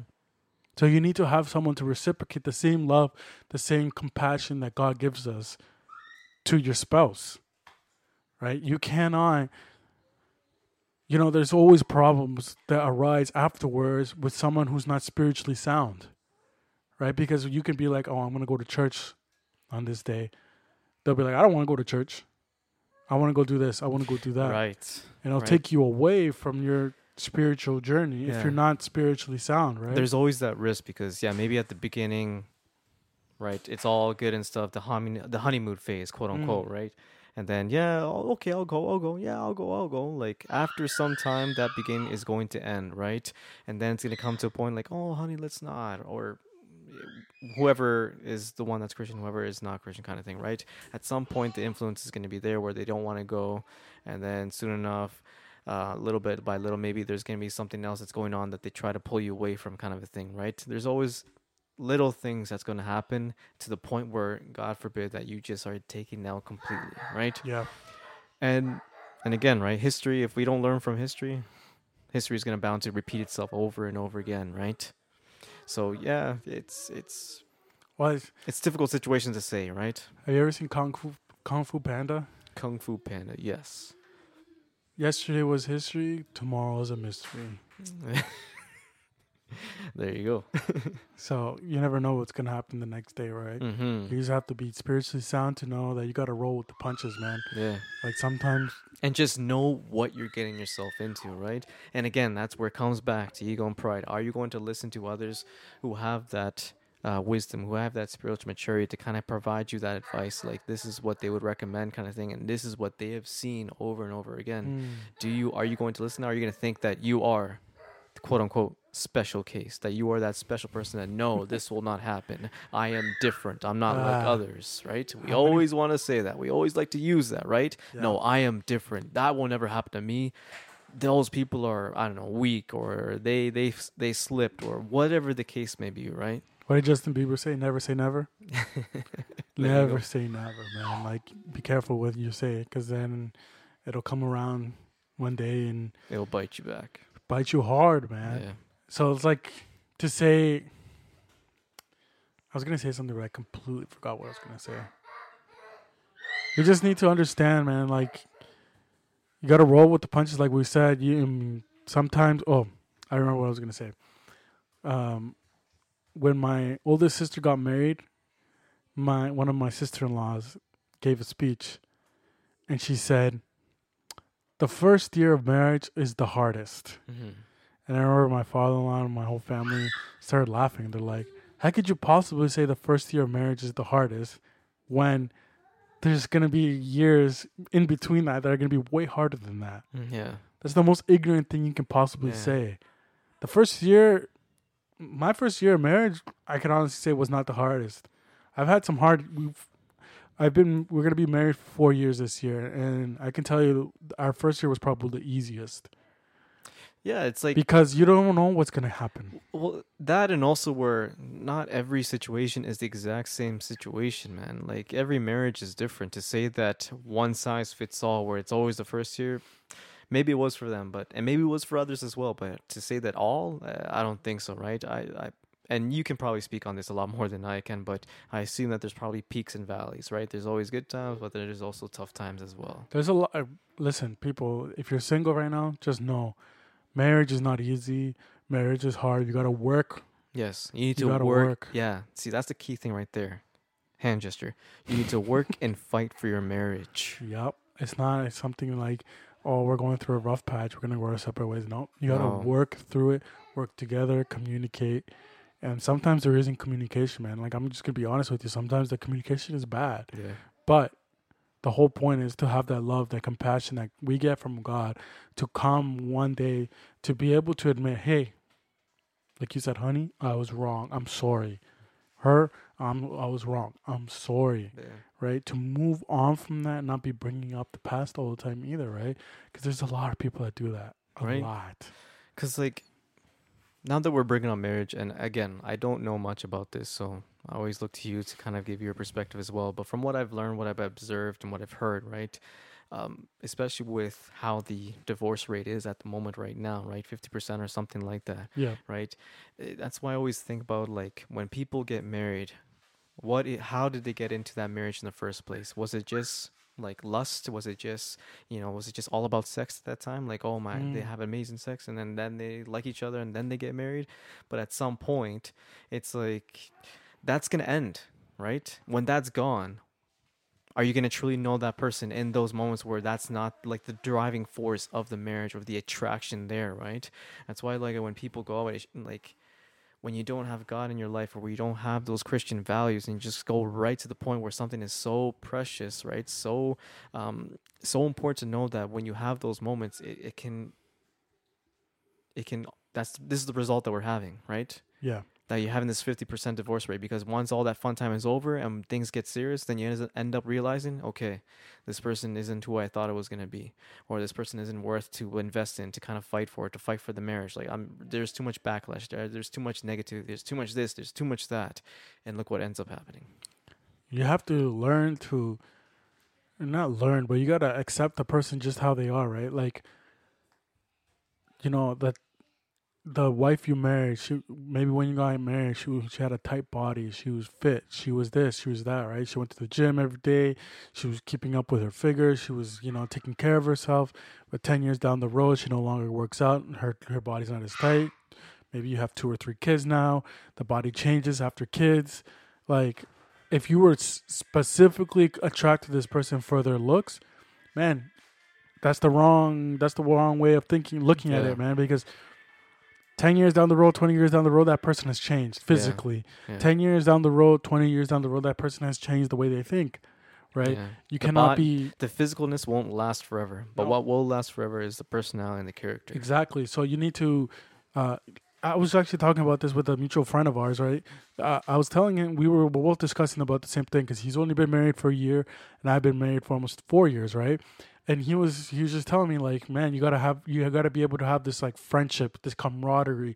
You gotta be able to talk to this person. You gotta be able to joke around with this person. You gotta be able to be yourself with this person. Right. Because if you can't be yourself with this person, then you're with the wrong person, bro. Yeah. Because like, my wife was actually telling me this last night. She's like, you don't do a lot of the things that you used to do when we were just dating. I'm like, because now I can be more myself. I can be myself. I can... Because during those times, I was trying to impress you. Right? Okay. Yeah, so you're trying to win this person over. You're trying for them to see the best in you, right? Yeah, your best self. Like we were talking about social media last time. You only see the good, but you don't see the bad. Yeah. Right? Once you start living with someone, once you start sleeping in the same bed with someone, and if your whole relationship is based on sex, then you're doing something wrong. Yeah, because again, that's not life, man. You're not going to be having that 24/7 every single day. At some point, there's going to be where it's just nothing like that at all. There's no lust whatsoever, right? And then you're going to truly see that person who they are, right? How their habits are, what their cleaning habits are, how do they maintain their homes, or their eating habits when it comes to those little details that again, that we all love to criticize and see and observe and call people out on, right? That's going to be brought up.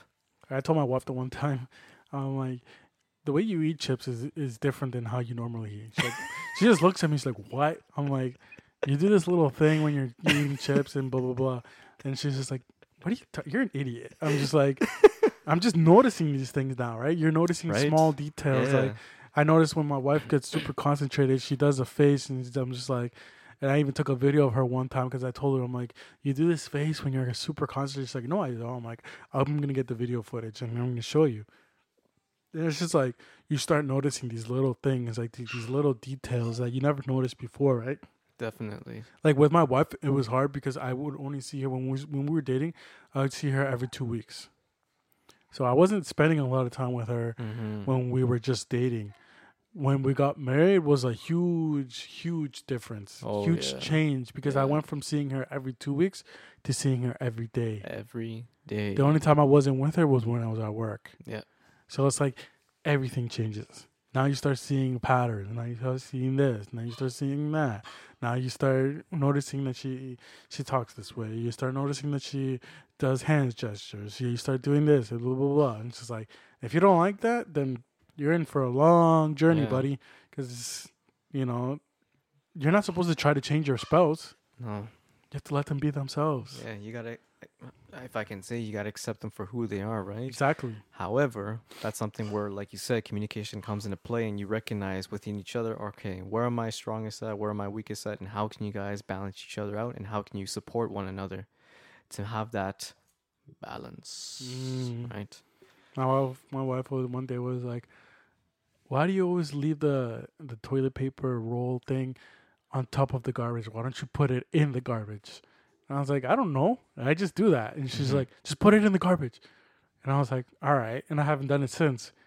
And then one time, whenever she showers, she always comes down with her towel in her head, and then she leaves a towel wherever. Mhm. One day, I was like, "Why don't you just take the towel back upstairs?"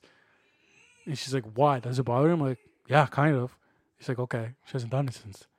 So constructive criticism is always okay.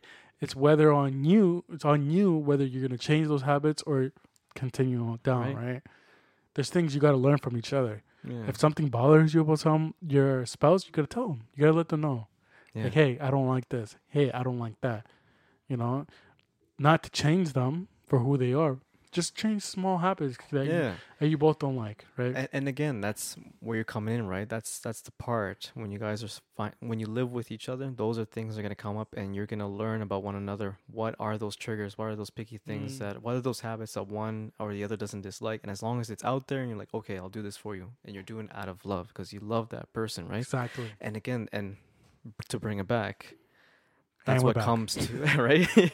That's what comes to our personal relationship with Jesus, right? Mm, Because as he said, sin no more, right? We're the difference, right? So when we fall in love with Jesus, we change the way we speak, the way we mm, dress, the way our habits are, the way we walk, talk. All our actions become changed because not only do we know what is true in the Bible, but we do it for love because we love him. We love God. We know what he does not like, what he hates, so we change because it gratifies him, man. right? So same thing when it comes to your relationship with your wife. You guys are going to learn each other about those things, right? And you're going to change those little details that bothers one another because you guys love each other. You want to do the best for each other. You don't want to come here to a conflicted zone where like it's going to be more headache and more chaos. No, you want to come to a home where it is harmony. There's peace. There's happiness, right? Mm, You guys know each other so well to the point where you know what not to do to set each other off, yep.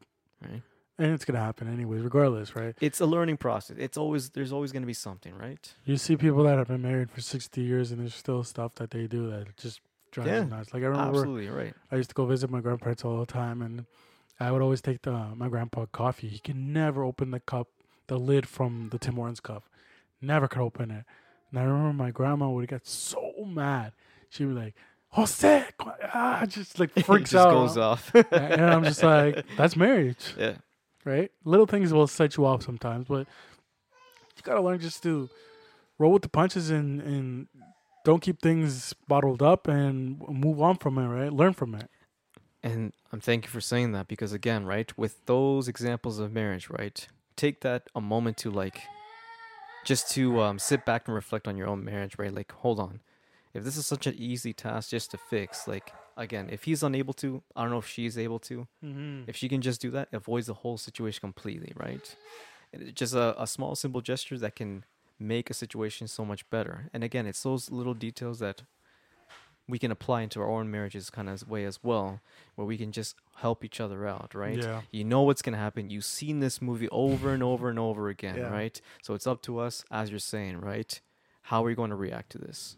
Am I going to make this better or am I going to make this worse? Exactly. And you go through that conversation in your head, like when you're fighting or whatever, and you're like, do I want to make this worse or do I want to fix it? Yeah. And then you start talking to yourself. You're like, if I say this, she's gonna freak out. If I say that, she's gonna get even more mad. What should I say? What should I say? That's when you need to ask God to give you the words, the wisdom to uh, alleviate the whatever the situation is going on, and to kind of calm everything down, right? But there Yeah. is, like we said, we are human beings. There's gonna be points where you're just like, I don't want to say where you hate each other, but there's points where you just can't stand your person, your wife, your husband, right? But you need to work through that and not make sure that's a permanent thing. Because you never want to get to the point where you're like, oh, this woman or oh, this man. Like, you know what I mean? You want to be able to express yourself with that person, express to the people that there's still love there, right? And especially too, bro, like when it comes to in a public setting as well, like can you imagine, like let's just say for you and your wife, you're in a public situation where you're out with other couples, whatever the case may be, and then there's something that bothers you one to another, and you say that publicly in front of people, like there's a time and a place for everything, right? You don't want to do that because that makes that whole situation uncomfortable, and then that's gonna put what you're gonna put each other in a defensive mode, and then argument is gonna come out, right? Always do that in like private space kind of thing, right? Like you said, secret place. You gotta have your secret place with your significant other and be able to say, "Hey, when we were out, I didn't like that you said this." And if they're a bigger person in Christ, they're gonna be like, "Hey, you're right. I'm sorry." You guys gotta.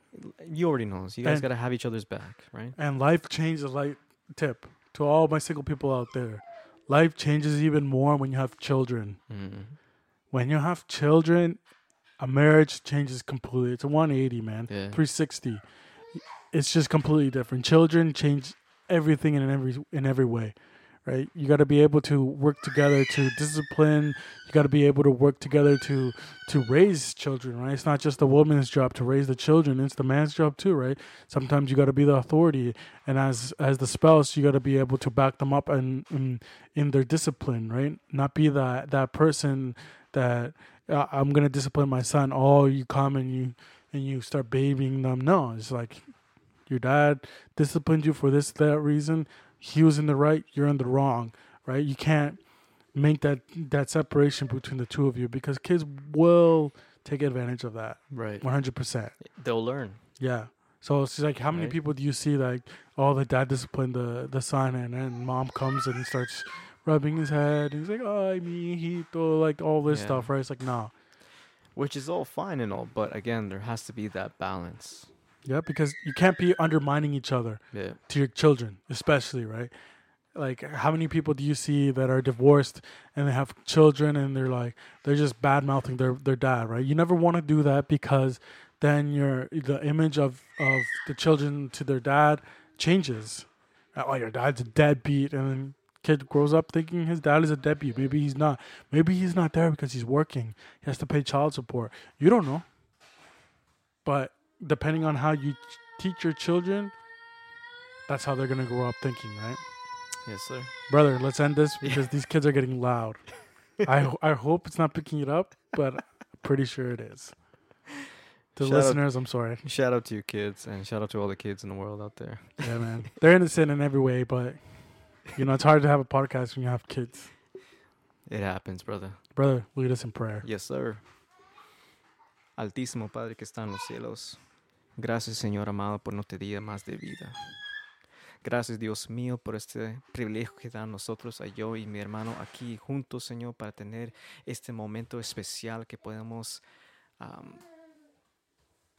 hablar de ti, hablar de tu amor, de tu gracia, de tu perdón, y hablando de la verdad que es suyo, Padre, que es su palabra que es verdad, es su palabra que hay poder, es su palabra que hace cambio, es su palabra que hace milagros, Señor Dios mío. Y reconocemos, Padre Santo, que tenemos que seguir hablando de ti y siempre de ti. Eso es no para nuestra gloria, esto es para su gloria, Dios mío. Y agradezco mucho, Padre, que podemos tener ese privilegio, que podemos tener este podcast, Señor. Que pedimos, Señor Dios mío, en su voluntad y con su ayuda, Padre, que esto pueda alcanzar lo demás en el mundo, Señor Dios mío.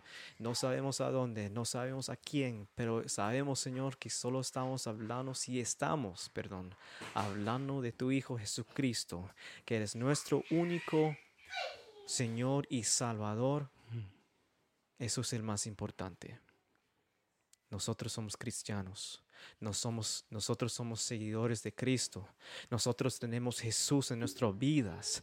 Nosotros tenemos el Espíritu Santo que está aquí con nosotros. Nosotros tenemos de ti, Padre, reconociendo que tú eres una persona en tres: Dios, Hijo y Espíritu Santo. Somos creyentes en esta fe. Sabemos, Señor, que esta carrera de ser cristiano, Padre, nunca termina, que siempre va a tener batallas, siempre que va a tener batallas en este mundo, que siempre va a tener batallas en nuestra mente, que siempre va a tener batallas espiritualmente, Señor Dios mío. Pero sabemos que hay poder en Jesús. Que hay poder en Jesucristo, hay poder en el nombre de Jesucristo, hay poder en la sangre de Jesucristo que nos ayude, que nos purifique, que nos renueva, que nos restaura en el nombre de Jesús, Padre. que echamos fuera todo peligro, que echamos fuera todo demonio, que echamos fuera todo espíritu de maldad, Padre Santo, en el nombre de Jesús. Somos más que vencedores, Padre. Somos más que vencedores. Creemos en ti, Señor. Y te doy gracias por mi hermano que está junto conmigo. Te doy gracias, Señor, que yo tengo un hermano en la fe, que podemos ayudar uno del otro, que podemos hablar de ti, que podemos meditar en su palabra, que podemos hablar de tu palabra, que podemos por un momento predicamos de su palabra. No hay muchos en este mundo, Señor, que son cristianos, que conocen de ti, que son salvos por su gracia. Y reconocemos, Señor Dios mío, en este momento en nuestras vidas que queremos ayudar uno al otro, pero también, Señor, queremos tener ese privilegio de hablar de ti. Te doy muchas gracias, Señor, por todo. Te doy muchas gracias, Señor, por nuestros trabajos, por nuestros hogares, por nuestros estudios, por nuestro vehículo, Señor, porque podemos estar aquí viviendo en Canadá. Que todavía estamos aquí hablando de ti libremente. Gracias, Señor, por todo lo que has hecho y que sigues haciendo en nuestras vidas. Y te pido todo esto en el nombre poderoso Jesús de Nazaret. Amén y amén. Amén. Y somos más que vencedores. Somos más que vencedores por medio de aquel, que nos amó. Amen. Brother, I've enjoyed this. Maniac, always. Always. And tune in next week for another exciting episode. Nice. Of nameless servants for Christ, siervos sin nombres para Cristo. I think hopefully soon we can have an official guest. Like We got to get one in, I yeah. was talking to Sam, and he was saying he wanted to come on again. So hopefully we can have him. Hopefully my dad can make time in his schedule, have him as well. When your dad comes back, have your dad. Yes. So we can able to just expand our horizon, or expand our knowledge of being able to learn from others as well, right? Yeah, and just to get different perspective and just hopefully get insight of their lives as well, right? Yeah, because this is not the Guicho and Jonathan show. This is the whoever wants to preach or show or bring light to their testimony, or whatever the case may be, right? Yeah. We are not close to anything. We want to be able to reach as many people as we possibly can. And if that's through other people as well, then glory be to God that we can do something. We are working now. This has been something that we've been doing consistently now. And I'm happy because, it's helping us grow spiritually as well. And it's helping us, understanding each other too, right? It's been an interesting process. Like, I don't think I've ever spent this much time with you ever. No.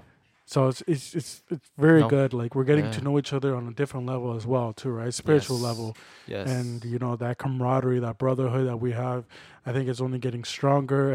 And hey, there's going to be times where we don't agree with stuff, but that's okay. That's okay. That's okay. Yes. We don't have to agree on everything. Exactly. As long as our core foundation is the same, that is Jesus Christ is our Lord and Savior, Jesus Amen. Christ is our God, Amen. everything else, bro, we can work through it. Yeah. A su nombre. Gloria para siempre. A su nombre. Gloria. Gloria. There you go. Y su pueblo. Victoria siempre. Sí. Más que vencedor. Yes, sir. God bless everyone.